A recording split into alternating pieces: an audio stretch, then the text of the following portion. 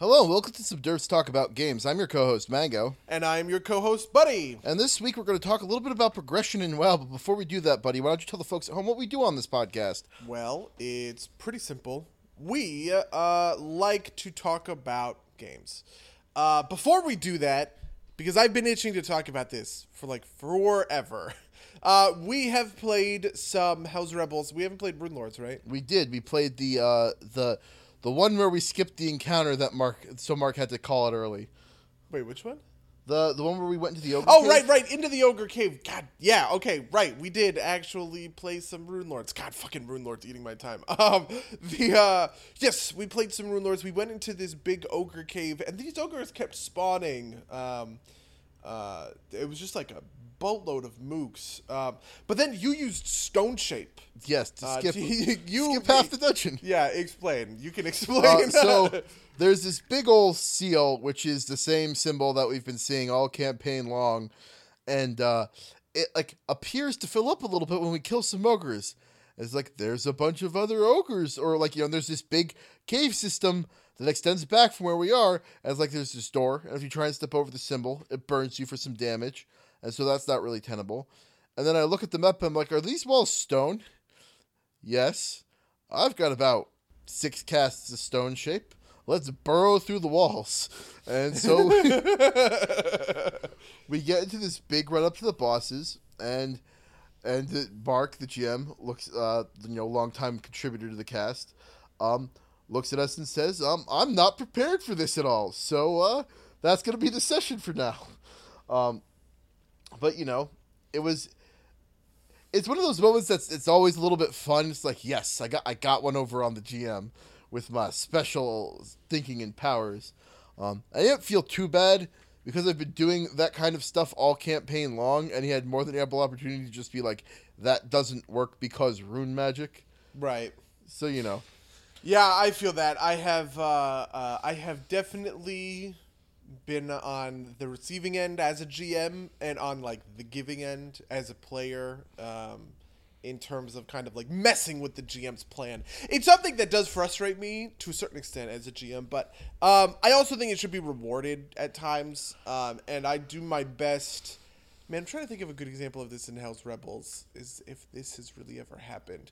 See, I try and do my best a lot of times to kind of anticipate a lot of like craziness to a certain extent, to like, what are some off the wall ideas that I could be kind of thrown, and have, either like a ready-made answer or kind of like a pathway. It's one of those things where I kind of hate shutting that stuff down. I kind of do think like the creativity is worth it, right?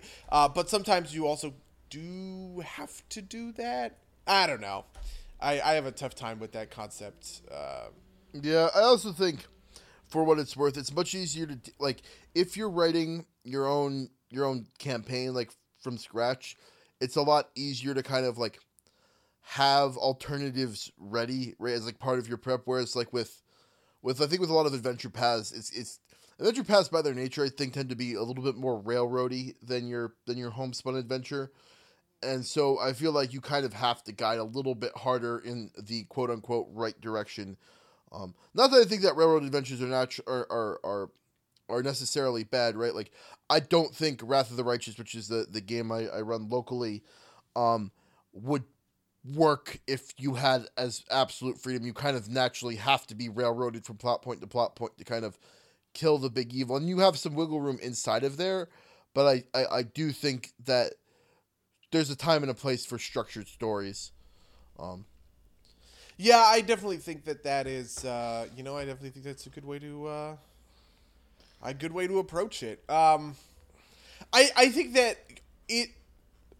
players have a lot of power in, these tabletop games, and it's not outside of the realm of possibility that, at any given moment, right, like an option presents itself that you didn't anticipate or you didn't think of. But there's a sacred contract, right, between players and GMs, and I think another part of that contract, like an oft forgotten like appendix to that contract, is kind of like, the players won't go out of their way too much to derail like the whole campaign. Oh yeah, I don't think that that's forgotten. I think that I think they're just kind of like one of those unspoken rules, right? Like, you're right. It's part of the contract, but like I don't think anybody who's been like, oh, we get a boat and we sail to the shackles has ever been serious about that type of deal. Yeah.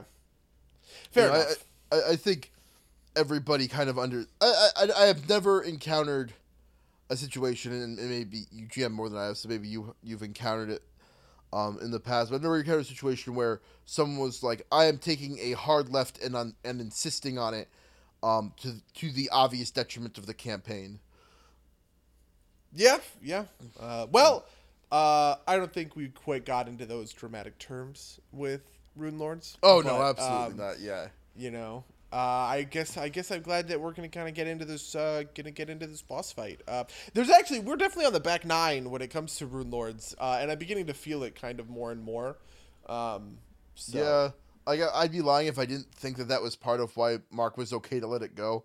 I feel like this campaign is, like, not necessarily in a bad way, but we're getting to that power level where things kind of become silly, and like, yeah. We've been at this campaign for a while due to, like, not only delays and things, but also, like, you know, we love to talk about the tournament. The tournament ran for a while, and there were a lot of delays inside the tournament, so the tournament in real time took a long time. Yeah, that's true. The tournament, I mean, it was like 12 matches in and of themselves, and then between that, you know, there's on weeks, off weeks, all of this downtime. Yeah. So it's easy. I think it's easy to get a little bit strung out when it comes to that kind of thing. Yeah.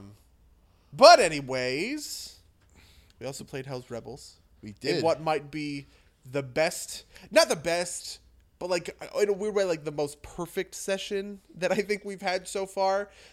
In like whereas like that kind of perfection is defined by like we got to this goal, like the thing I'm trying to evoke out of the players was most strongly evoked kind of this session, and it actually ties into our topic from not last week, 2 weeks ago.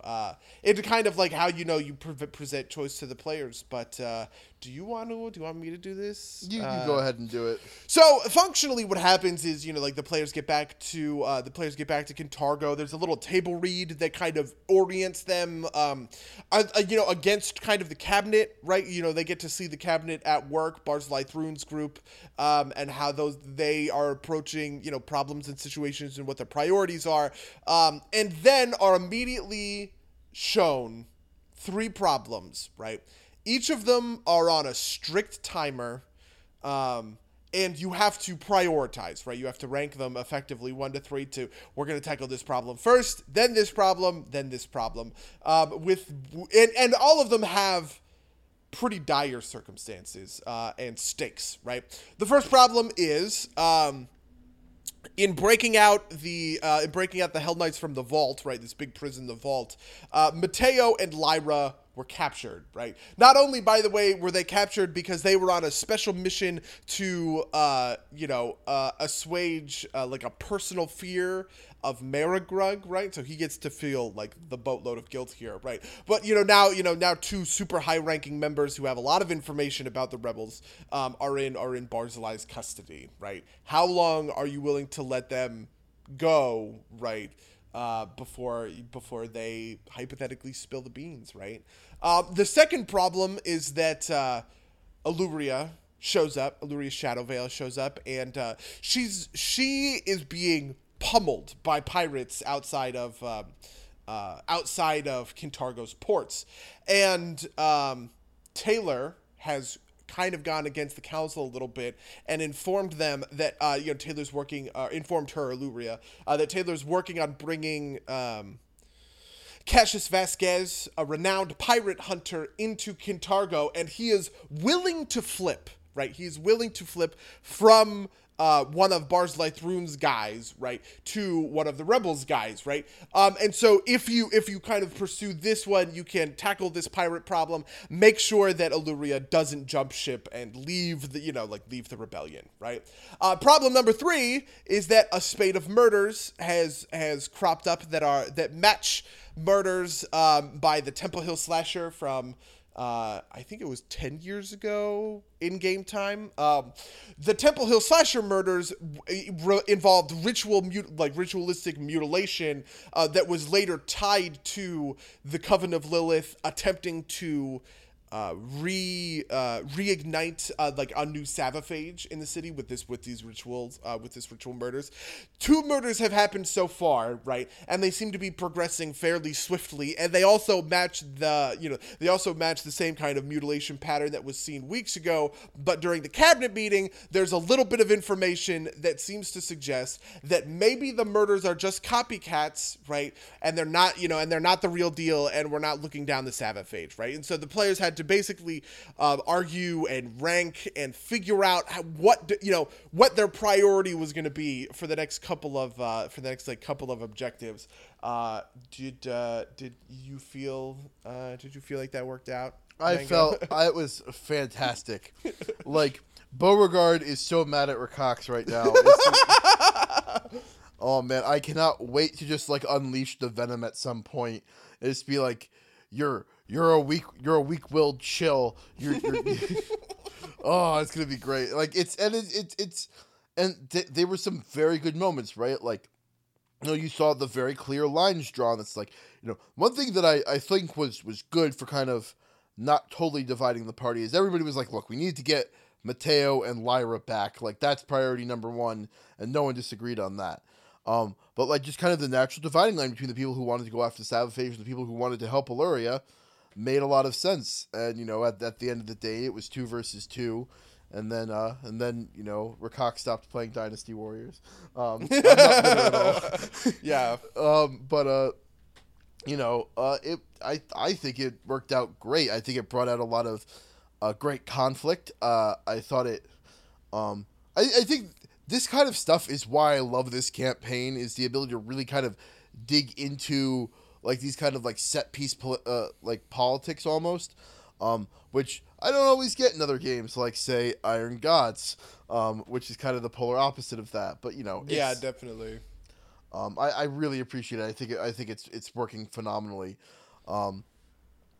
Good. I'm happy to hear it. I feel the exact same way because this is, I love these kinds of sessions in general. I also very much appreciate that people are playing their character in a lot of ways. I think there's kind of the option a bit to roll over and not not make not make the choice that you would otherwise make because you don't want to kind of cause like inter-party conflict or anything like that, right? But I think I really appreciate that everyone was kind of like willing to stick to their characters' guns about what is important and what isn't important, right? It makes a lot of sense, right? Like, obviously Weirin thinks that the Savaphage is a huge threat, right? He doesn't care about to him, the relationship we have cultivated with Illyria is not a big deal, right? The big deal is that another Savaphage could wreck the city and unleash more beastmen, which are already tearing apart the countryside, right? Like, I totally get how from, his perspective, that is that's like the chief thing. I mean, honestly, I designed this, because I think every aspect of this is arguable, right? You can take kind of any set of, you can rank these in any kind of way, and I think that there's a very good argument in order to do so. And I also think that there is a very bad argument in order to do so. And that was something that I was really, I really wanted that, because if you make it too easy, I think as a choice, then people just then it just all kind of falls into, whatever the optimal choice is, right? We're all, there's a lot of Captain Crunch in our group. And so I think if there's a huge tangible difference between in kind of power level or, whatever, that will override the RP, I think. Yeah, no, absolutely. Although I'm going to say that there's one thing that bothered me a little bit, and it could follow itself out later. But the thing we did at the very beginning of the session is decide which essentially special team we were gonna get, and it was between what's the Johan and Ariandis. yeah, Johan and Ariandis. And it felt we chose excuse me, we chose Ariandis in large part, like, I advocated for her because she's a Jaltero, and we looked at one of the power, like, their two powers are very different, and we chose Ariandis, but these three problems, I think, if I remember correctly, the Johan's power makes the Mateo Lyra thing not a problem for as long as we keep sending them on rescue mission, right? Like, if we had chosen Johan. Yep, that's true. Yeah, so it felt kind of like, oh, we made the wrong decision, and now you've got a hard choice to make. It's like, oh, that feels bad. Yeah, I mean, to a certain extent, this wasn't very well telegraphed, I suppose. To a certain extent, the Ariandis one was intended to be a benefit about the serial killer, right? Like, you can just kind of set Ariandis on hunting down the serial killer. Maybe she'll make that work, kind of thing. But I definitely get it. I honestly. I powered up the Johan one at kind of the last minute without really thinking about it too much.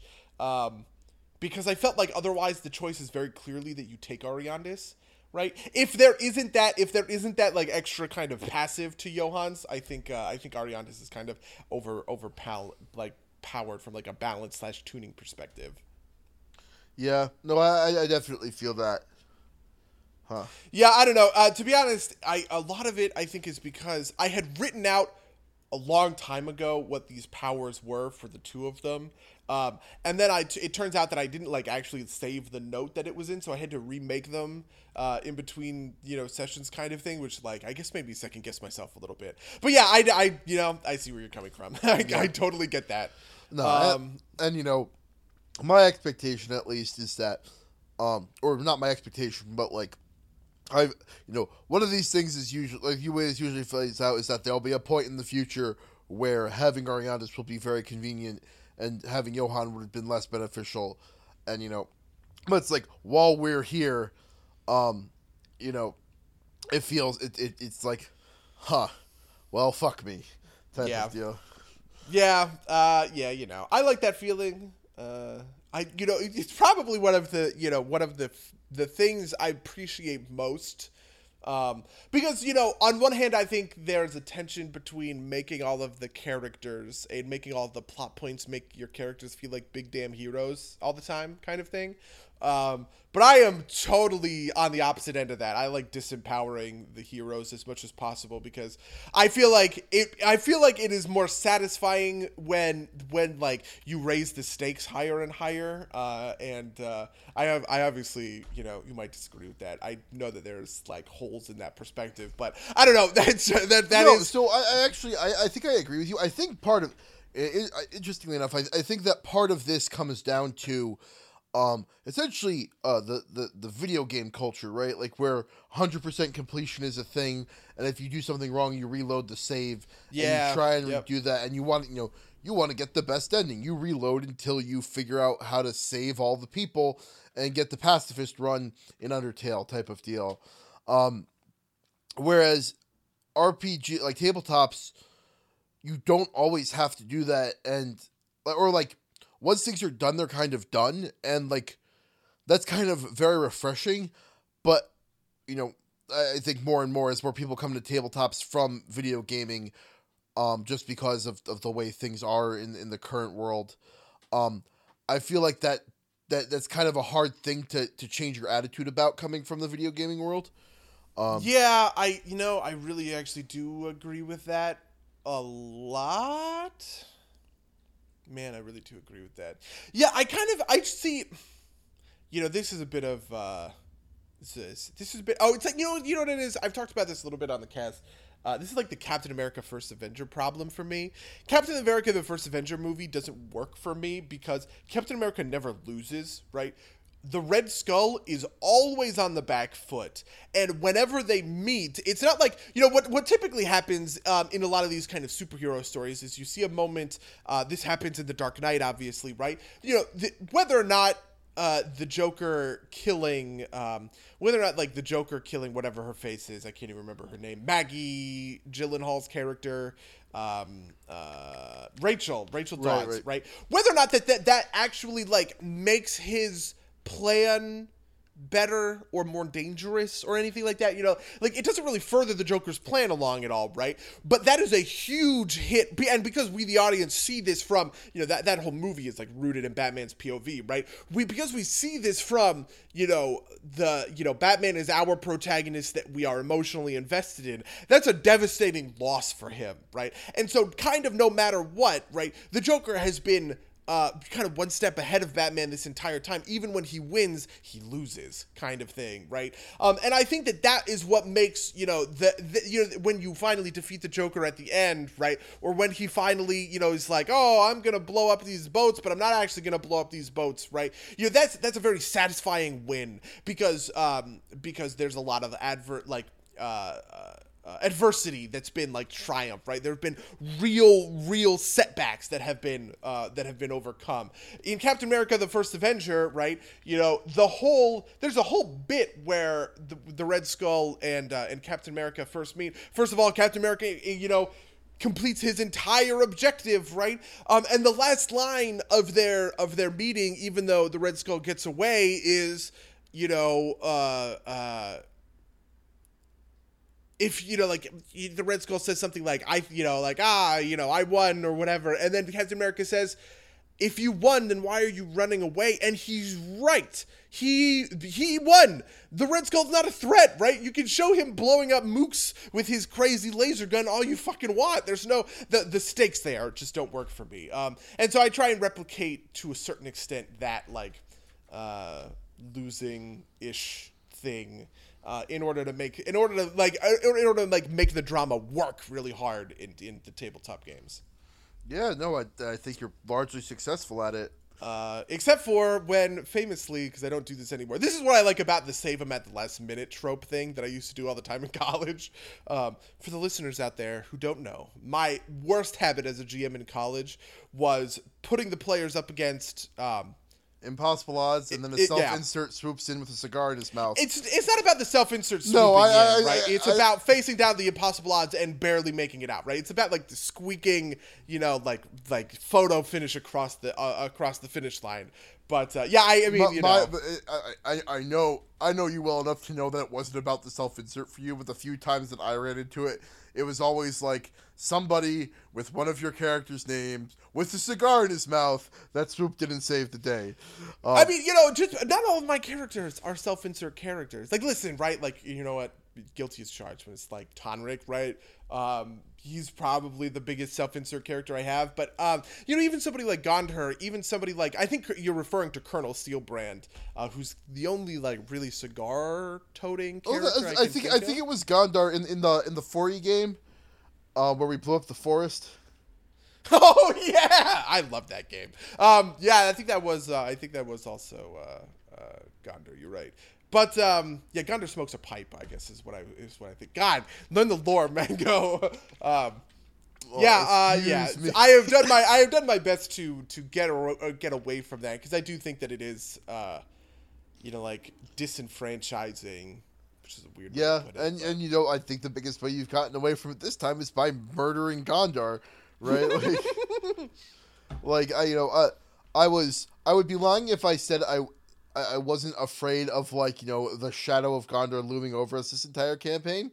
No, it's not going to happen, obviously. Buddy, you have improved as a GM over the years I have known you. I'll leave it at that. Fair enough. But yeah, I'm really excited about the direction that you guys are going.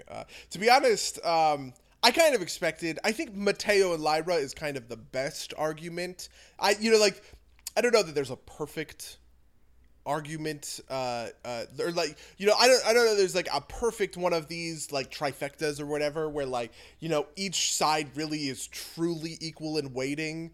And I do if I were to make this decision, I might put Mateo and Lyra first. But man, though, the fucking Savaphage, that's a really big deal.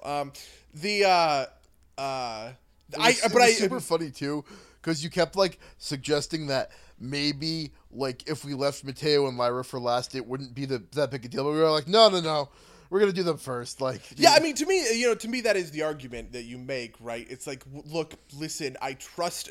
We have priorities here, right? If I were arguing it from a perspective of like, we're gonna let Mateo and Lyra go for a bit, right? I think you can get there by saying, listen, right? The Sabbath Age is coming, and it is going to destroy the entire city, right? End of story. This is what happened 80 years ago. We are in nowhere near, we are nowhere at the same point that we used to be. And it's a little bit of like Batman logic from Batman Superman. Shout out.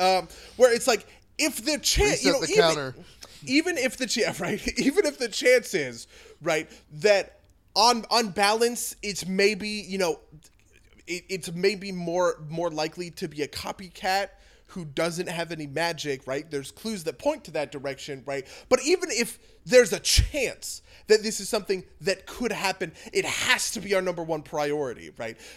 Letting the city get destroyed because we're worrying about, two of our friends giving up our names to Barzillai Thrune, man, I'm going to keep the city around kind of thing, right? I think that argument is one that you could make. I don't know. Beauregard's opinion was that, one, Barzillai is pretty competent, so he'd probably have taken care of the Sabbath Age guy anyway. And two, if the Sabbath Age guy is successful, makes Barzillai look pretty shitty. That is such a morally crazy thing to say, right? Yeah, it's like, it really is like ethical, like scorched earth, right? Be like, hey, listen, all right, man, if this whole place burns down, I don't think Barzillai is going to be around to pick up the pieces, all right? That's part of why I love playing Beauregard, just because he's like, yeah, it sucks, but that could work. But we spent half an hour on this. Our topic for this week is Legion again, because it's all we've been fucking playing. Actually, with the minute and a half before we hit the half hour mark, I would like to speak just a little bit about Shadows of Mordor, because Shadows of Mordor is it almost 2 years old at this point? Love that game. Didn't finish it the first time, went back to it, and just been playing the fuck out of it. That game holds up so well. I mean, it's not that old enough that it has to hold up, but like those systems are still super compelling.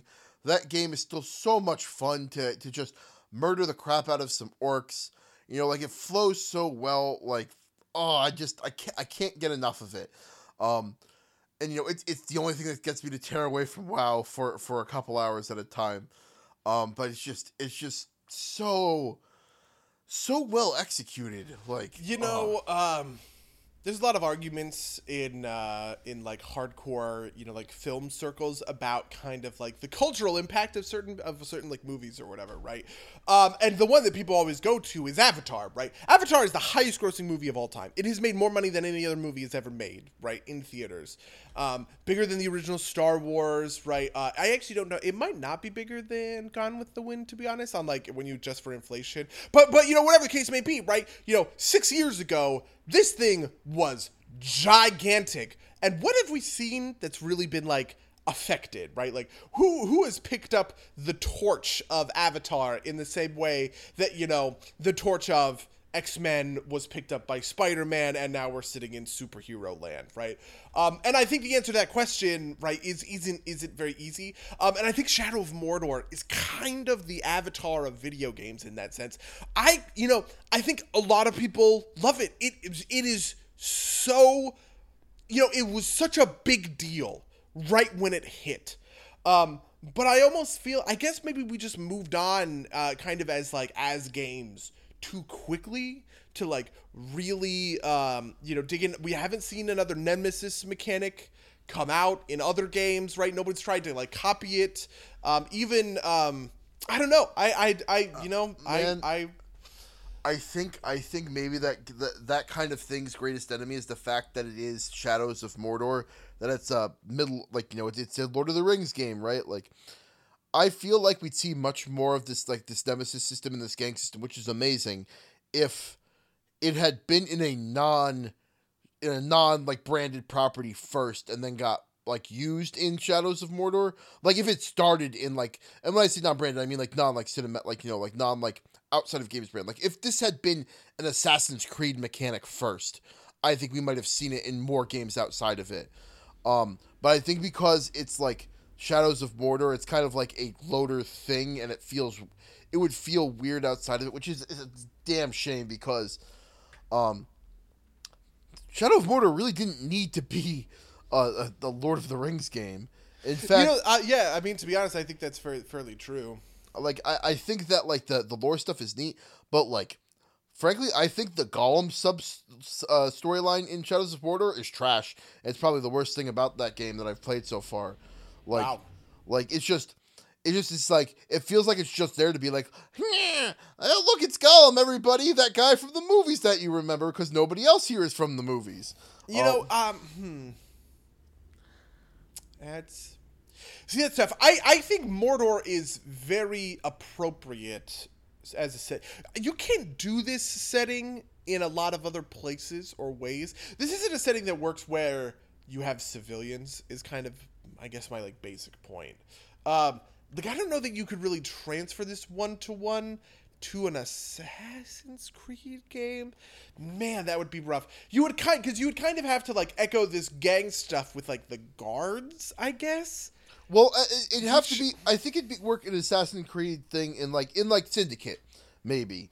That's okay. Or like in a theoretical Assassin's Creed game set in China with like the Triads or something. It'd be like obviously a relatively modern game, or like you could even put it in like a Yakuza game. Not that's kind of like worlds away at the that's a totally different... because I think Shadows of Mordor really depends upon this you are a lone figure in a like a whole world surrounded in darkness kind of thing, right? That there are no like Assassin's Creed, you can just kind of like walk around sometimes, go to shops or whatever. And I think you kind of need, like the everything is hostile as much as possible thing to really play in order to, this is Arkham Asylum is a lot like this. Obviously there's a big, this is a big spiritual successor to those kinds of games. Arkham City was also that way, I think. Some of the other Arkham games, I guess, after that got away from it. I don't know, man. I don't know. I think it'd be really cool to be like at a shop, and as you turn around from the stall, you just see like, a dude be like, "Hey!" and like it zooms in on his face, and it says like, Vinny the Stabber, and it's like Turtle Fist Tony. Yeah. and it's like, you think you could walk around my turf, and then you could do it. I would love that. Like, oh man.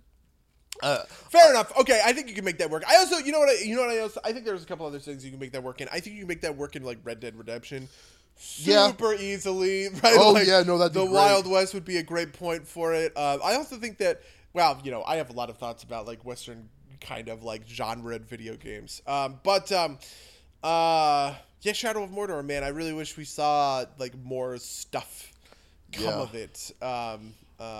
But it just, I don't know, like it had a very small crater for the size of its impact, I think, compared to some other games. I mean, Assassin's Creed has a giant crater for the size of its impact, I think.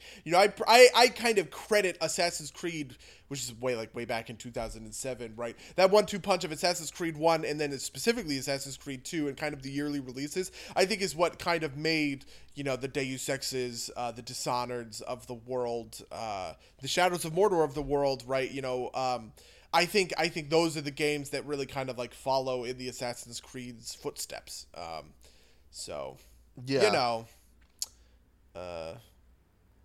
really should go back to that game. I think that game would be great to play fresh too. I never finished it either, because I kind of did that thing where like I filled out most of the talent tree that I wanted, and I was taking like filler talents that I didn't really care about anymore. I didn't even do the whole second bit, right? Like I got to the second bit, where you kind of go to like the more lush area, and then I just was like, well, I guess I'm done with this game. Yeah, I've kind of think I've gotten past. I've managed to solve that problem by not doing a ton of the side content, which is a weird way to think about it. But like by keeping myself kind of, I do story missions and I do the things I need to do to like like I will kill the bodyguards before I kill the war chief type of thing. But like by keeping myself kind of like doing only occasional challenges and maybe picking up some of the pickups, but not all of them. I've kept myself at a power level where I don't like where I haven't hit the point where I want everything. And the other part of that too is that like this time around I'm really using all of the powers in concert. So it's like, man, I really want everything, right? Like I really want to power up my bow and I really want to power up my assassination. Then again, I also really want to power up my excuse me, my sword fighting skills. And so I think by really using all three things in concert, I've I've I've I've extended the life because I did the same thing, right? I last time I played, I went hardcore on stealth. I only did stealth. Got really pissed off whenever there was a boss immune to like stealth. a fucking immune to stealth boss. Yeah. Give me the most cancer. But this time around, I do everything, and so I never hit a boss that I'm incapable of dealing with. And it feels really cool to like jump in, murder somebody with the stealth kill, pop into focus mode, shoot 3 orcs in the head, and then go at it with swords with everybody else. And I think that's where that game really shines the most. Yeah, I agree with you. I should get back to that game at some point, he said, with like, adding it to the 50 other games. But Legion, yes. Legion. So Mythic Pluses, raids have come out. They came out last week. We got in one night of raiding last night, where we got 2 bosses down, and then I did a little bit of pugging last week. Did you pug much? I pugged the first boss with you, and then our friend Josh and I did about a dozen attempts on Xavius, and got pretty close, but didn't end up taking him down. Okay. But yeah, that fight's a lot of fun. You've never raided before, right?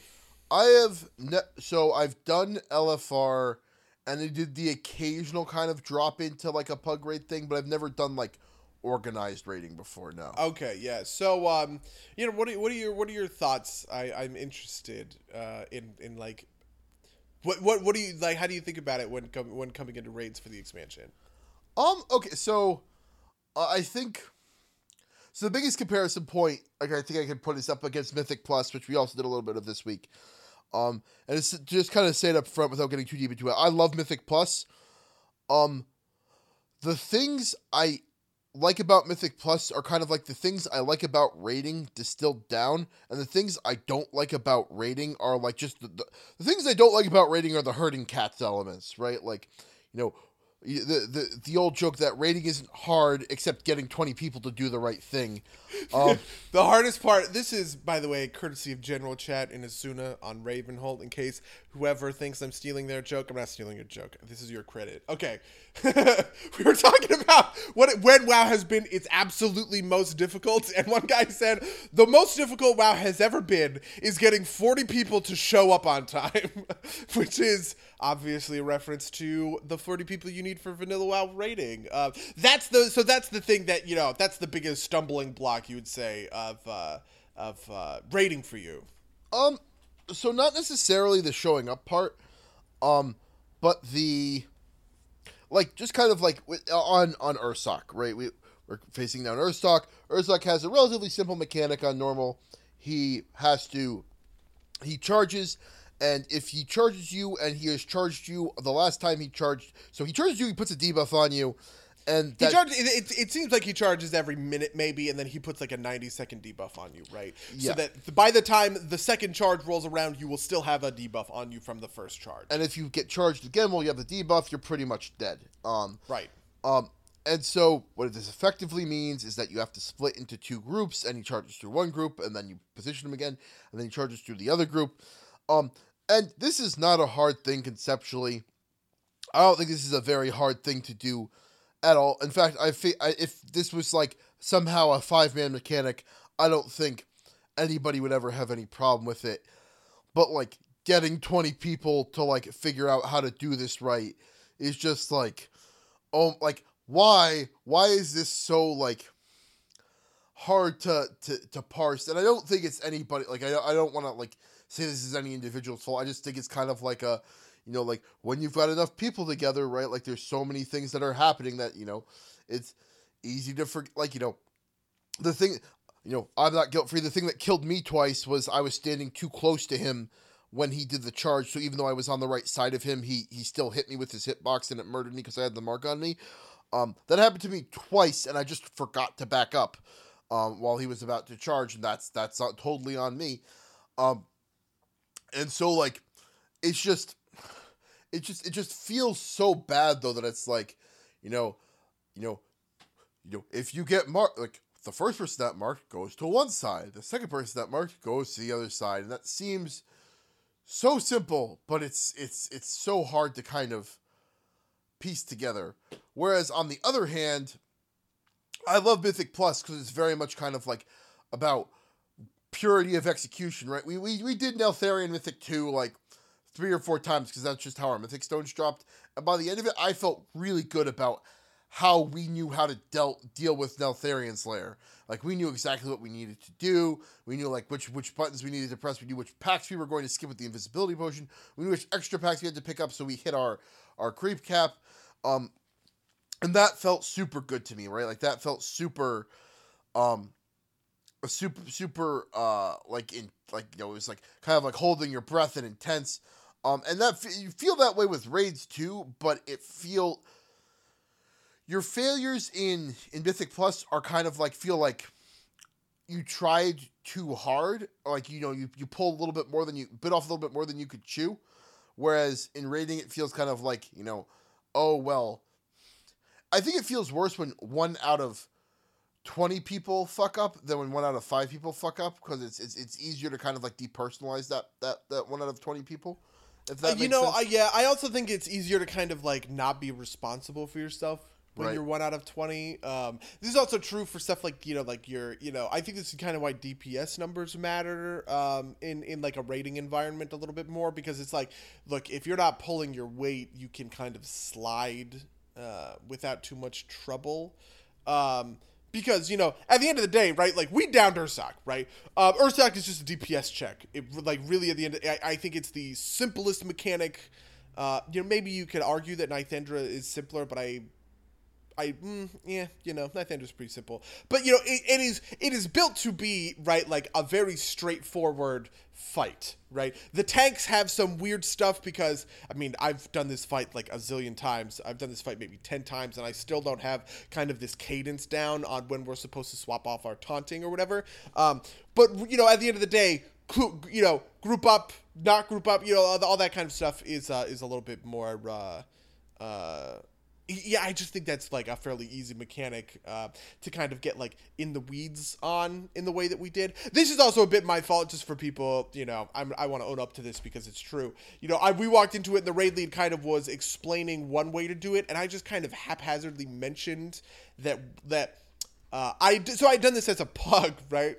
And in the pug, our players were not super great about moving. There's a lot of like momentums killing people. So we redefined the strategy so that instead of half the raid moving every charge, one person in the raid had to be responsible for moving, and everybody else had to just kind of just like stick in their spots, right?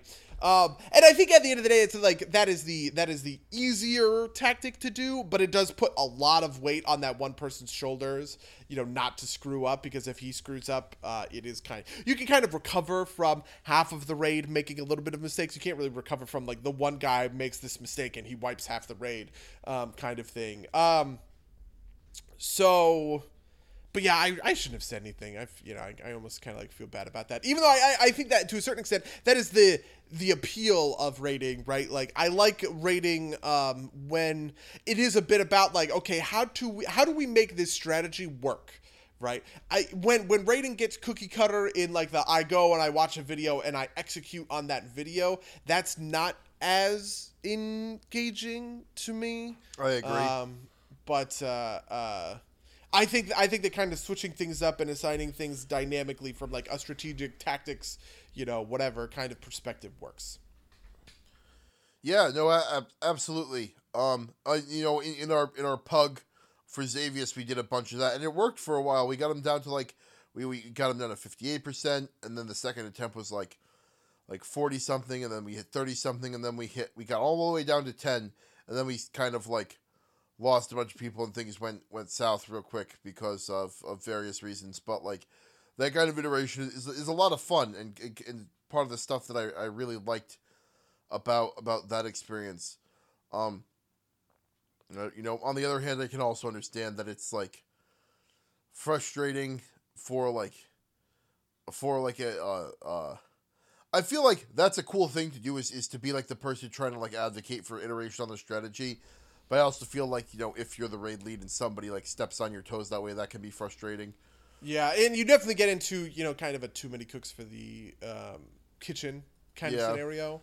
That 1,000% I think happens in just in unfortunate in unfortunate ways sometimes.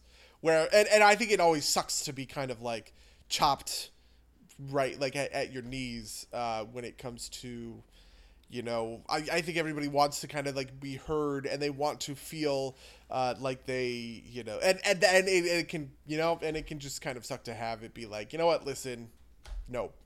right Yeah, no, absolutely. But I have to say, I want to echo what you said earlier about Mythic Plus. I think Mythic Plus and the way in which it all works is awesome. And I'm almost more tempted to say that I think Mythic Plus might be a better version of that kind of progression than rating is, to a certain extent. Because, I think, so one of the things that can really kind of get on you about rating, rating has a couple of difficulties, right? Normal, heroic, mythic, right? Because the encounters are the same every week, you get certain bosses down on farm, right? Which is okay, right? I think farming, farming bosses in order to soak up all of their loot is a good thing. Sure, I'm with that. But I also think that it can be rough when you have things on farm and you're on the one encounter and you're wiping over and over and over on that one encounter that you can't quite get. And you know what? When you get that encounter, super gratifying. This is what happened when I was raiding ICC Icecrown Citadel, when that was current content. Professor Putricide came out the first day of that patch. We got down Festergut and Rotface, which were the two preceding guys, and then we got on Professor Putricide, and we had the first 6 bosses of Icecrown Citadel on farm for 3 weeks. Before we were able to down Professor Putricide. And that really sucks, right? When you gotta get stuck in that rut, right? It can really feel like you can't get out of it. It can really be, people quit, people don't want to show up for raids, right? You get all of the loot that you want off of a boss, and you're like, well, why do I have to spend, right, 3.5 hours of my week in order to, spend 2 hours after that wiping on X boss, right? It was really aggravating experience, I think. And Mythic Plus dodges that because it resets, on every week. And the encounters that you can't get past on week A, you might not have the Mythic Keystone on week B to even be facing those encounters. So every week feels like a fresh opportunity to iterate. I was gonna say this has got a great combination of those things, right? If you let's say you've got a dedicated group of 5 guys that you're running Mythic Plus with, or 5 gals, don't want to be sexist, but so you've got everybody's got their Mythic Keystone. Everybody's got probably has a different dungeon. Maybe you've got a couple repeats, but you've probably got a good variety. Everybody can jump in, and you can run it, and you can, if you succeed, that's great. If you fail, you could try and rerun it if you're really interested in that. Let's say you've got one really high, you can try and re-up it, or you could grab somebody else's keystone and keep going and get more loot. I think it's just so much fun to kind of try and work down these strategies. Like I said, we got 3 Neltharian's keys last week, and we just kind of really kind of perfectly 1, 2, 3. The first run we missed, second run we got okay. Third one, we were fucking solid, and you know, we kept moving. And I love that kind of like iteration into perfection, and like the ability to switch it up when you're not doing well is amazing. I definitely agree with you on that. You know, and I also have to say that I think it's cool because, you know, even though I feel confident about Neltharion Slayer, right? I'm not going to forget those strategies and tactics for a long time. I feel that when I come, you know, like when we come back to it, it will, you know, it won't be as fresh in my mind, I guess. And so, like, it will be, like, a thing to, you know, like, it will be, you know, something to kind of, like, contend with, right? Right. In a way that, you know, because I'm doing Professor Putricide every week in, week out, it's never, like, a new challenge again, I suppose. Maybe when you come back to it on Heroic, if you kind of, like, cycle through all the way through normal and get back to it on the other side. I also feel that, you know, when it comes to Mythic Plus, that because of the way that it progressively gets more difficult and more difficult, right? You always, you know, it does that iteration I just talked about where you cycle through normal back onto a heroic encounter. You know, like you do a heroic encounter for a boss you have on farm on normal, right? That's exactly what it's like when you do a boss on Mythic 5, right, that you've only ever done on Mythic 3, right? And you also kind of run into this situation where, because of like the random affixes that pop up on mob packs at Mythic, I think 4, 7, and 10 is when they pop up. You know, you really have to be on your toes when it comes to that stuff. This is where raiding, I could see myself do these like grinding. You know, is it grinding Mythic Pluses for basically an entire expansion, because I think it's so rewarding and it like refreshes the content so well.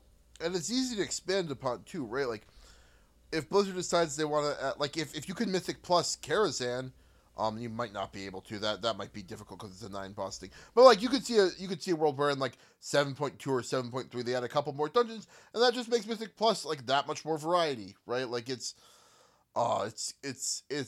such a great mechanic, and you know, obviously part of it is cribbed from Diablo 3, and I am super excited for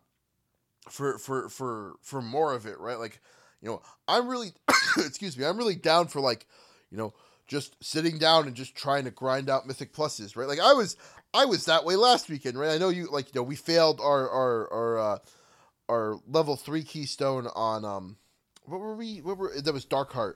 And I was ready to fucking recharge that thing. And you know, I know you guys were a little bit beat by it, but I was like, you know, part of it was, full disclosure, I was like, oh man, we're going hard. So I chugged a monster, and I felt like my head was going to jump out of my brain. I wanted to like bash some keys. And I mean, geez, by the time we did that Darkheart, we had done like 5 or 6 mythics. Yeah, that's true. In a row, we literally spent 3 or 4 hours straight mythic doing these like doing progression like Mythic Plus dungeons, right? I'm really big fan. Really big fan of that, I think. And I also think I would like to see a situation, like a Mythic Plus situation, hit raids, but I also think that that's really tough. Yeah. It's hard. It's really hard, I think, to make it, you know, from a designer's perspective. I totally empathize with designers have talked about publicly in WoW in the past about how tuning raids is incredibly difficult, and one of those things that, you know, like, you really can miss and not do right. And how they basically spent, you know, expansions upon expansions just like missing the mark, right? And I feel that, man. I get that. I've been the player. I've played in a lot of these expansions. I've raided, you know, on, I was about to say raided on cooldown. I've kind of like raided as soon as the content becomes available in a lot of these expansions. And really until Warlords was kind of the first time that I felt like a raid was well tuned on the outset. Yeah, Burning Crusade, right? Burning Crusade had attunements, and I also didn't do this one, so it's a little bit, this is a little bit like hindsight is 2020 kind of thing. But the way that attunements work, and the fact that there were these 25-man modes, it was a lot about herding cats. I think a lot more about herding cats than people would have otherwise liked. Plus, there were a lot of like different raids on opposite sides of the map with weird mechanics. If you raided, I think Serpent Shrine Cavern, but didn't get to the right boss, trash would respawn for the next raid, and you would have to spend the first like 2 hours of your run killing trash, and I think that sucks, So like the little quality of life things. Wrath is kind of famously was too easy on its first. People were going into people were dinging level 80 in Naxxramas raids. Ulduar was great. Then you had, Trial of the Crusader, which was kind of oddly tuned because there were just like a zillion different modes for it. There was 10-man heroic, 25-man heroic, and then Icecrown Citadel, which to be fair, I think was pretty sweet, but there were plenty of fights in there. I'm looking at you, Gunship, that were absolutely god awful and super, super easy. Super easy fights. I don't know. I have a tough time viewing how you might look at Mythic Plus in a raiding environment, and what you might otherwise expect. I just don't think that the system. I would love to see the system incorporated in raiding, but I have no idea for how you would do that effectively. I also think it just doesn't like. I think raiding plus would work for like. I think it'd be like if you could, if for designers all it was like just slapping affixes on things, and they said, like this might not be the most tuned thing, but it's here for funsies. That might work, but I think it also only really works for like the type of people who are like competing, like like world first type raiders, or like really hardcore raiders, right? Where the people are in tune with each other enough to get it to work. I think the reason that Mythic Plus works so well is because it's like 5 guys, right? Or 5 people that you've all got together, and like if you could bring them together on voice chat or like in a medium where you all know each other, it's a lot easier to deal with the failure. It's easier to fail with your friends than it is with strangers. You can get everybody. You can kind of like get that whole team spirit together. You've got 5. If you've got that 5 people, you've got 5 keystones to burn through if you fuck up. I think that's great. I don't think that, I just don't think that you can hit that with, maybe if you could do rating plus with the flex rate of 10 people, it might work. But like, I think that those larger numbers are just really hard. I think it's really hard to find 20 people that are like, essentially good enough friends to really make that work well. Yeah, I mean, I think the like platonic ideal here is that you build those friendships, right? Look, I don't know Garanthal that well, right? But raids are a place where people get in voice chat, right? You talk to one another, and right. You chat with, you know what I mean? Like, it is a place where you really can come together. And look, my best raiding experience was like progression raiding during Icecrown Citadel, and that was off of just like a guy, their progression group needed a tank. Right, and then they needed a healer, and I brought in our friend Lou, friend of the cast, who will never ever be on the cast. Lou, and so the two of us joined. We joined that progression group, and we became good friends with all of these people. They're still on my friends list, right? On like my Battle.net list, and sometimes yeah, that's we played games with long before we got back into WoW. We played League with Lou, and the reason I know who Lou is because you brought her in. Yeah, to exactly, play League. Right? And I think, and so maybe 2 or 3 months from now, when it is a solid group, when we're kind of like more bound together, I guess maybe I could see it get to that point. But I don't know. I wonder if that kind of thing is possible with Flex. I think one of the good things about having a specific number of slots is that you cannot tolerate flakes, and it really forces people not to flake, right? But when you have Flex, not showing up for a raid is kind of not the end of the world. So it absolves you a bit of the responsibility that you kind of need in order to get those.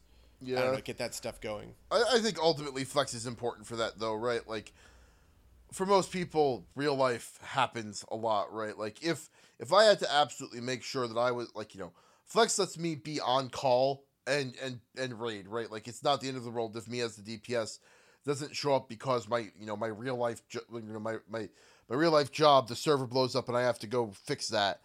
And I think that's ultimately a better that is more important than this bonds of friendship forged in the fires of your rating. I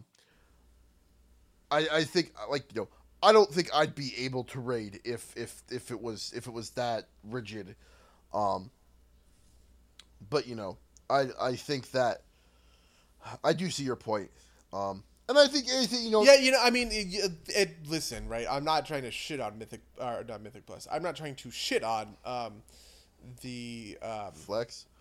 Yeah, on the flex rating, right? I still think flex rating is a good overall addition to the game because you know what? I also think WoW's, kind of famously a couple of years ago they came out with a report that the median age of WoW player was like 35, right? It was a much more adult oriented game than it was otherwise kind of cast to be, compared to something like Call of Duty. The kind of stereotype is that you're sitting there with like 12-year-olds or whatever. I think WoW, you probably are aged up a little bit, but there's kind of an expectation that it's like young people. It's like, but it's actually like no, like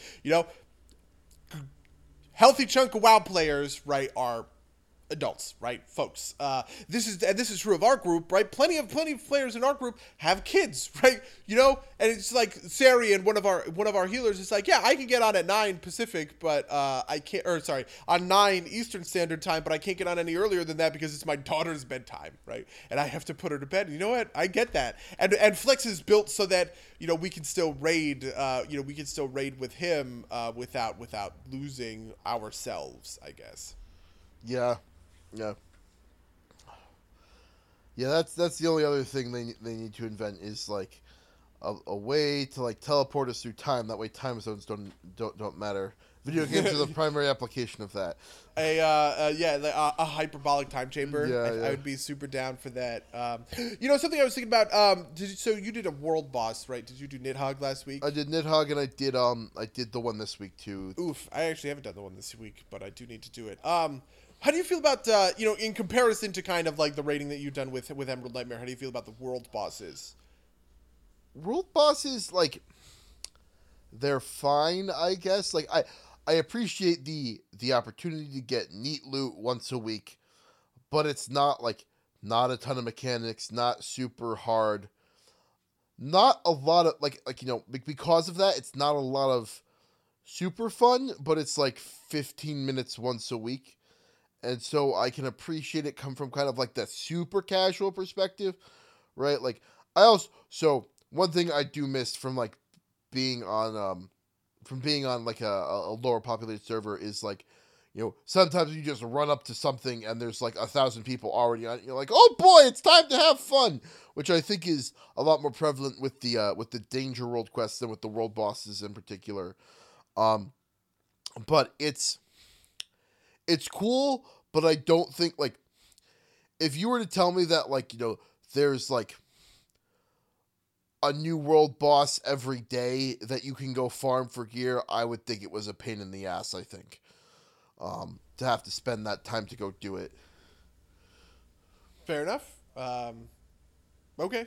I have complex thoughts, I suppose, when it comes to this kind of thing, because so I am a huge advocate for WoW as I'm a huge advocate for kind of like WoW as like snack food, right? Somebody once described, I believe this was in an Errant Signal video on YouTube, described Destiny as a great game when you treat it like Animal Crossing and a terrible game when you treat it like WoW, or when you treat it like Call of Duty, right? Like a game that you like occupy all of your time with, kind of thing, right? Animal Crossing is a good game when you just kind of pop on, do your daily like little objectives or whatever, and that feels gratifying, but it doesn't take more than 20 to 45 minutes of your time. And I think WoW very much fills that, right? Maybe you go a little bit harder on the weekends, right? Or you're like me and you set a weird objective for yourself, like I need to farm, 120,000 gold in order to get that yak, right? That's something that will make me like really, really engage with the game and just like stay on it. But otherwise, I do think that WoW is valuable as a game when you approach it from the perspective of when you approach it from the perspective of like, listen, right? I'm going to get on. I'm going to spend 15 minutes doing a couple of world quests that I want to accomplish. Maybe I'll LFR something, right? And then I'm gonna log off and I'm gonna move on with the rest of my life, right? I'm gonna go watch a movie. I'm gonna go hang out with my friends, right? I think WoW lives in that specific place very, very well, and I would like to see it continue to do that. And I think world bosses are a good implementation of that. That said, though, it does kind of bug me that they're just kind of like Zergfests. I would like to see a version of World Quests where it was a little bit more intense from a mechanics perspective and you actually had to worry about them. I don't know. I just don't... Like, so I can see I can see a world where, like, they are more intense and you have to think about them, but that's, like... Why have them, like, they're just, like, raid bosses in the world then, right? Like, they're not like a cat, like, I think the strength of the world boss is supposed to be that they're the ultimate casual thing to get, like, better gear, right? Like, you want better than, like, a dungeon gear, you've got an opportunity, and you're a super casual player, you've got an opportunity once a week, whenever you've got time to go, like, find a group of shmoos and, like pound this boss until he falls over, and maybe you'll get a piece of nice gear, and, over the course of the expansion, you might be able to get yourself up pretty high, but, it's not enough to get you to compete with, like, the super hardcore people, but it's not, it's not, but then that's probably not what you're looking for if you're that type of player, I think that, like, you and I have, like, being, like, slightly more hardcore than that, or even significantly more hardcore than that, kind of are seeing kind of like the, like, well, this is kind of just dumb filler content aspect of it. Whereas I think for, like, someone like, say Akshay, who was on the cast last week, who doesn't play as much, like, that's an opportunity for him to get an 860 piece of gear that he will probably never otherwise get. Yeah. And I think that that's kind of where the world boss is supposed to live. Yeah, I definitely, I definitely feel that. I want the world boss to live in that space, but I don't want it to be as trivial, right? I think it's okay if world bosses maybe like you wipe once or twice, because something stupid happens because you don't, even if it's little stuff, right? Like, I don't know. I guess it kind of has this thing too. Yeah, it's weird for me. I don't have a good answer for kind of like what world bosses want to be. Maybe I'm coming at it because I am a little bit more of a hardcore, not even just that little bit, hardcore perspective. So, thinking about it a little bit more, like, because I have just done this fish boss. I think, like, the world bosses work well when it's, like, when you have to do mechanics, but it's not super dependent on anybody else to, like, you don't need to necessarily work in cohesion, but you might need to, like, move yourself to do well, right? Like, maybe the tanks and the healers need to talk to each other a little bit, but, like, this fish boss, it's got to move where it spins around and it spits water out of its mouth, and you got to dodge it, right? If you're a DPS, right? Like, you get hit by it, like, once, you're mostly dead, but you're probably not totally dead. You get hit by it twice, you're probably gone. And I think that's where it's supposed to kind of be, right? Like, you yourself are responsible for your own well-being, but, like, nobody else necessarily is, and you've got, like, room for, like, one fuck-up, but not a bunch of them, if that makes sense. And I think that's kind of where they want it to land, where like it's a challenge if you're kind of going at it by yourself, and like, Right. like if if we got Sanctuary together and we were like, oh, let's do some world boss, we'd be like, like one and done, right? Like, but like if you're just kind of like a shmoo wandering around the shard, it's like, oh, let's kill the fish man. That's doable. I wonder something I also kind of want to talk about just to change, I guess, Gears a little bit. Change gears a little bit. Is how do you feel about like the gearing paradigms when it comes to kind of like WoW and this like high end rating stuff like that? Specifically, I'm wondering how you feel about like the secondary stats. I don't know what the Windwalker stat priority is off the top of my head. Windwalker's stat priority is it's one of two things depending on which site you ask. I haven't done enough like of my own number crunching to tell you which one's better. It's either Agi, then Mastery, then Crit Versatility, then Haste, or it's Agi, then Mastery equals Crit equals Versatility, then Haste. Like the only thing that's really bad is Haste, and the only thing that's like super important is Agility, and maybe Mastery, but like I haven't had the type of, I'm not the type of person to like keep around like a ton of sets of gear. So it's not like I've had the opportunity to like have a ton of haste and see how that plays and then have a ton of mastery and see how that's different. But like, I think this kind of falls into the same trap that a lot of MMOs fall into, which is that like, there's one stat that's like, there's one way to do it that's the best.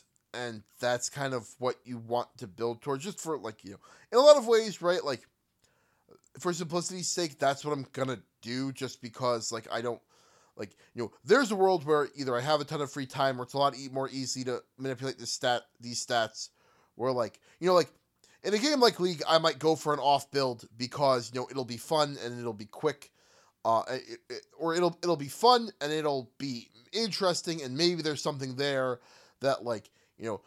I've got the secret strats that nobody else does, and that kind of feeling. But the time in WoW to kind of iterate on those, to like get another set of gear with a different set of stat priorities, and then try it out and do the comparison, is just such a longer time scale than like say a game like League where it's like 40 minutes, whereas like WoW, that's like probably a couple of weeks at least to get like those types of differences. That like.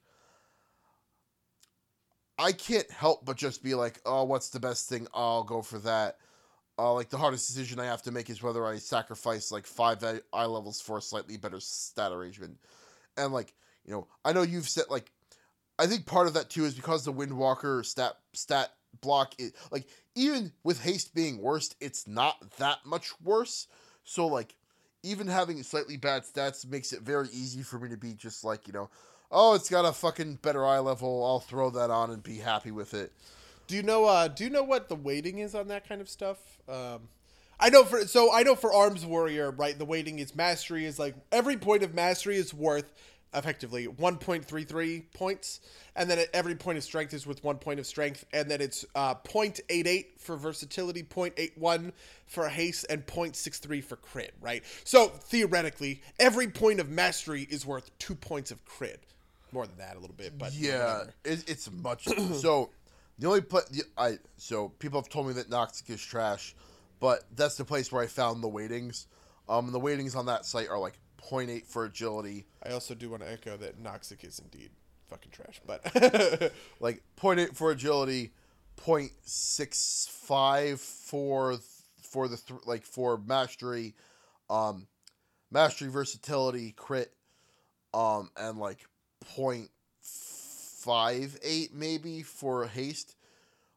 It's something like that. It's at the point where they're all close together anyway, if those numbers are accurate. And so that's fair. Do you feel like a big difference between crit, mastery, haste, whatever?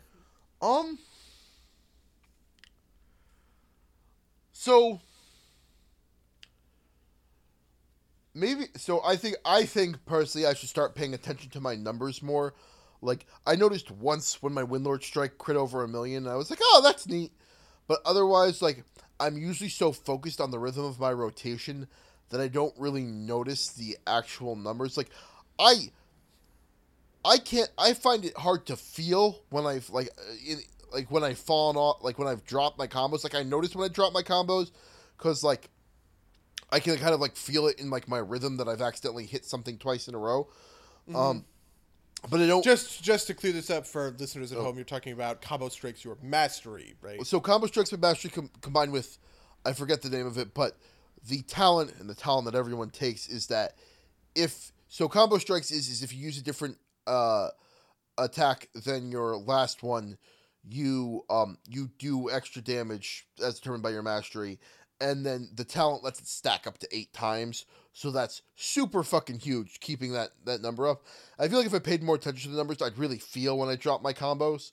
But there's not really a world where like I feel like I miss where like I'd not be wanting to do that anyway. Like, if that makes sense.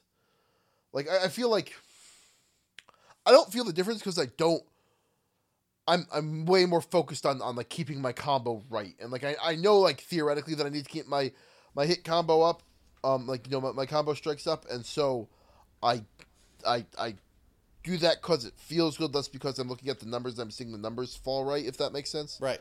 Sure. Yeah, okay, that's, I have to say that's a little bit interesting. The other day, I talked about this a little bit in a chat of ours, but I fucking hate versatility as a stat. Because, I have to say, I actually really do feel the difference between haste, crit, and mastery. And this might just be an Arms Warrior thing because, and this is also a thing because I have I've set 2 sets of gear for arms, right? When I'm out in the world doing world quest stuff, I use a slightly lower eye level gear, but I use all the class stuff because it has good set bonuses or whatever.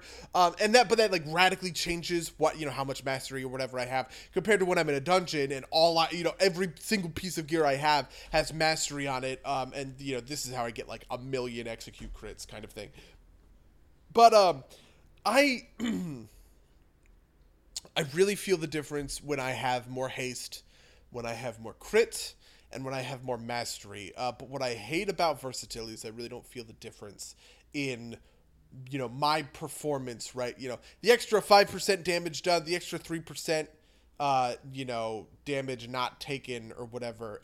It's just so low and it's so invisible because it's just kind of a purely minutia numbers thing. There's no way that I'm going to be able to detect that my Mortal Strike was supposed to do 600,000 damage and it only did, whatever it is, 550,000 damage. Those 2 numbers are functionally equivalent to me when they kind of pop up on the screen. And that's really gotten me like down on crit. I get really mad at crit. I get really mad at versatility for being a stat. But it sounds like you would have noticed the difference anyway. So do you have do you have a similar hatred?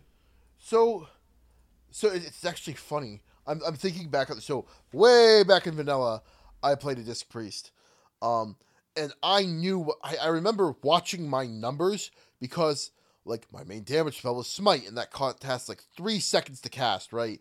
And so I'd be like, ha, a number, and then I've got like 3 more seconds. Whereas my monk, it's so fast, right? It's like I gotta punch, and then I gotta kick, and then I gotta punch, and then I gotta do my Fist of Flurry, then I gotta kick, then I gotta do my Rising Sun kick, then I gotta kick, right? And so like I'm not paying as much attention to the numbers, and I feel like because I have a Disc Priest now, I haven't played him as much. But I did find myself paying more attention to the numbers on him because the cast times are longer, right? And like I'm sure if I was playing a caster with long cast times, I'd feel that more too. And so I feel like I would hate versatility more if I was doing that, but like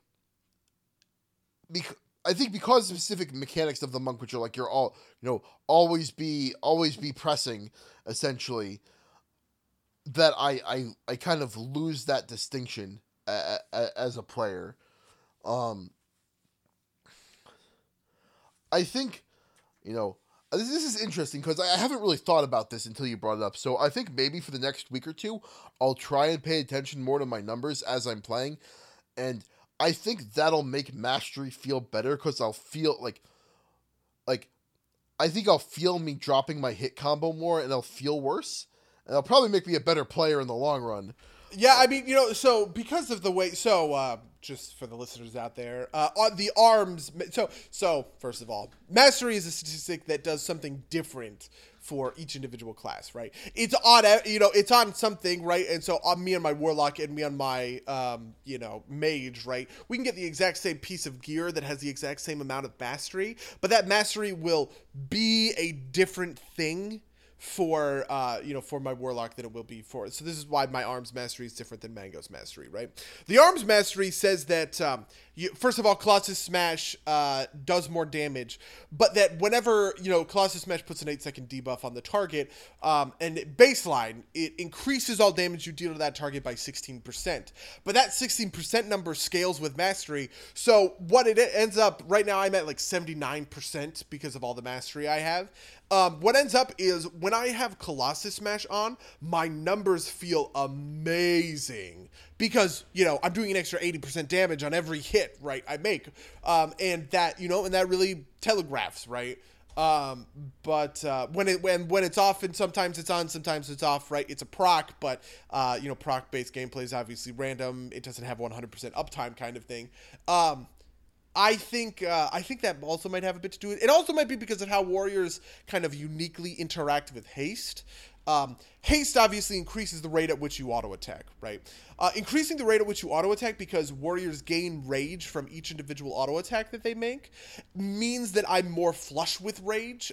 The worst feeling on a warrior is to go kind of like rage bankrupt and run out of rage when you would otherwise have it to do it, and you kind of like have a gap in your rotation because of that. So having a lot of haste feels really good because you always have a lot of rage to work with. I don't know. Maybe maybe it is a little bit just because I am a warrior. I can speak to this a little bit. Like I should be feeling that drop off. So my mastery puts my combo strikes at about 40%, which means that with stacked fully to 8, each attack is doing 320% more damage than it should. Holy shit! So I should feel that fall off when I fuck up and I drop the combo.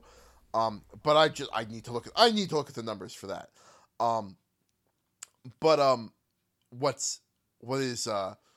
I could speak to the haste thing because when I get lusted, right? Or when I use my racial, I'm a troll, I get the Berserker's Rage or whatever. So my gameplay feels very rhythm based, right? Like I feel like I'm almost playing DDR when I'm playing my monk, right? It's like I hit the button, then the global cooldown comes off, and I hit the other button. It feels very rhythmic. Whereas when I have haste, it's like it's the same thing but faster, and that feels a little bit weird to just kind of like arbitrarily speed. Like when I get lusted, I'll often find myself being like, "Oh, I need to hit these buttons faster because I'm not hitting them fast." Like I'm just kind of like I'm naturally in my normal pace, but like that's wrong. I need to I need to like pick it up. Yeah. And so I bet you if I let's say I like just totally dumped mastery and went all the way haste, it would feel just like a pound fest on the keyboard, and that would probably feel very different. Yeah, I could definitely see that feeling different. And being super super different. It's because like yeah. I mean, I love getting lusted. Getting lusted feels great, especially. I mean, warriors also. Do you have an execute phase mechanic, or do you switch up your rotation at all depending on what phase of the fight it is? No. Like they changed. Touch of Death used to be an execute button, but one, it was like a button with a 3-minute cooldown, and 2, it was a single button. But and now you can apply it whenever. But like it's there's no difference at all. Like maybe I'm saving a charge of a Stormwind and Fire to use there. So that like I get a little bit of extra burst out, but generally no. It's wow. Okay. Yeah, because my the other thing is it's different for certain classes. Like I think well, I don't actually know that this is the case, so I don't want to speak to it. But there are certain classes where I'm pretty sure for the first 8, it's like the opposite of execute phase, right? Like their opener damage is, for the first 80%, right? Their rotation is a little bit different because they have different priorities, whatever. For warriors, right? The rotation actually changes pretty dramatically when you get into execute range because, execute is an ability. It does a boatload of damage. It is the most kind of like range efficient damage, but it takes a ton of rage in order to use it, and it puts out a ton of damage, obviously. It's only usable when enemies are at 20% or less. So I really feel the effects of Bloodlust on an execute phase because execute is so rage demanding, and because with that extra 35% haste, I'm generating just like gallons of rage, right? And I can just dump it into these execute shots. That really feels that feels pretty different from me. Okay. For me. That's pretty interesting. I didn't know that. A little bit of that, because my Touch of Death, there is a artifact trait where the Touch of Death the damage I do, like, it takes 8 seconds to Touch of Death takes 8 seconds, and then it does my health's worth of damage. Wow. Now that I say that, I'm like, I wonder if building stamina would be like a weirdly effective build. But so it does increase damage, like the damage you do during the 8-second touchdown, like the 8 seconds before it pops, increases the damage of Touch of Death. And so if I get lusted, like whenever my Touch of Death is off, I blow everything and I try and put as much damage on it during that 8 seconds. Right. But that's not. Usually I open with that just because it's on a cooldown, but that's kind of like every 3. I think it's a 3-minute cooldown. Every 3 minutes during the fight, I'm doing that. But that's those are my kind of big points. And if it's a lust on start fight, then it actually works out pretty well because I do get those extra procs and extra moves during the 8-second tick down of Touch of Death. But that's about it. It sounds much more compelling for you. I might have to try that at some point. That sounds interesting. I don't know. I think one of the neat things about WoW is, and kind of always has been, that people have radically different experiences because of the classes that they play. And so it's neat for me kind of comparing notes, contrasting. Even, I mean, you and I are more similar than like a lot of classes because, we're at least melee DPS. Yeah. But just the rotation being super different is... I don't know. I think that's cool. I think that's interesting. I'm a big sucker too for when WoW makes their rotations makes them like flavorful, I guess is really what it is. That's kind of the way that it is right now when it comes to Fury, though it was more pronounced in earlier versions of this. A good example might be like the old version of Destro Warlock and the old version of Affliction Warlock, right? Destro Warlock, you are shooting fireballs, right? You're shooting big, powerful, explodey, critty fireballs at guys, and so that was that's what the visuals represented, but that was also the stuff you were casting, right? Your filler spell was effectively Shadow Bolt or whatever. Really, it's Incinerate, but you're just throwing you're throwing these fireballs and you're getting these crits, and then you throw Chaos Bolts, which are just super super big fireballs that always crit, and so you always get these huge satisfying numbers, right? Whereas Affliction, right, which is the dot-based spec, what it used to be was you put on your 3 dots on the target, and then your filler spell was this spell that all it did was make it like forced a proc of each one of your dots every once in a while, and it was a channel, right? So you would apply Corruption, you would apply Curse of Agony, you would apply Unstable Affliction, and then you would fill with this thing where and it created that like super satisfying thing of dots, and especially when you got a lot of haste, this looked great, where it was just like this death by 1,000 paper cuts, right? Just always numbers flashing up in front of your face that were just like right, like little bits of damage, right? And I love it when Blizzard implements that kind of thing into how rotations feel. And I think that DDR thing that you're talking about is a very good representation of that experience. Yeah, no, absolutely. Like I said, I've had two very different experiences in Disc Priest and in Monk. And beyond being healer versus versus melee DPS, the different rhythm of the game essentially is really cool, and I do kind of want to screw around with some alts and see how that's different, because I was leveling a Death Knight for a little bit, and I was trying to play him like my monk. I was like, I'm going to hit all the buttons. That doesn't work. Yeah, oh no, definitely with Death Knights. With Death Knights, I honestly think that Death Knights are one of the harder specs, because it really, you have to kind of resist your temptation in order to use abilities, because you need to get your, because you need to kind of get your runes matching up with your runic power, and if you screw that up, you can just have these dead global cooldowns, which is the death knell of DPS numbers, effectively. Right. Oh man, but yeah. What? But yeah, man, I feel like Legion. Geez, we are mining the shit out of this. But I'm just having too much fun with it. But yeah, I don't know. Do you have anything else? Anything else you want to get in on while we're still on the subject of WoW? I think I'm done with WoW. I'm not done with WoW, but I'm thinking. That's it. I've talked about it for an hour and a half. I'm out. I think I'm good talking about it for the moment. You have anything else you want to say about it? No, I'm solid. I think we did a pretty good job. So do you want to give our listeners a sneak peek for next week, given that we know pretty much what we're doing and we know it's not going to be WoW? What do you think, buddy? Shit, what are we doing next week? Magnificent Seven? Oh, right. God, yeah. I forgot. Yeah, I didn't end up going and seeing it on Monday, by the way. I guess I'm going to have to see it tomorrow.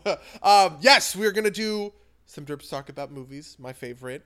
The remake of my favorite movie of all time, Seven Samurai, The Magnificent Seven, with Chris Pratt, Denzel Washington, the man himself, directed by Antoine Fuqua. To be clear, I'm excited. It is the remake of the remake. Fair enough. Yeah. Yeah. Of the most. Oh man, I'm looking forward to this because I just watched Seven Samurai for the first time. I just watched The Magnificent Seven for the first time, and before I watched the next Magnificent Seven, I've got half dozen other movies that I want to see in between that are in that same vein. I'm really excited to see the whole spectrum. So, that's a little teaser for next time, kids. This is your reward for staying through the whole podcast. Yeah. For going into the weeds with us on fucking progression WoW mechanics. Yeah. Yeah, if you want to tell us what you think of progression WoW mechanics, you can email us at somederpsplaygames@gmail.com.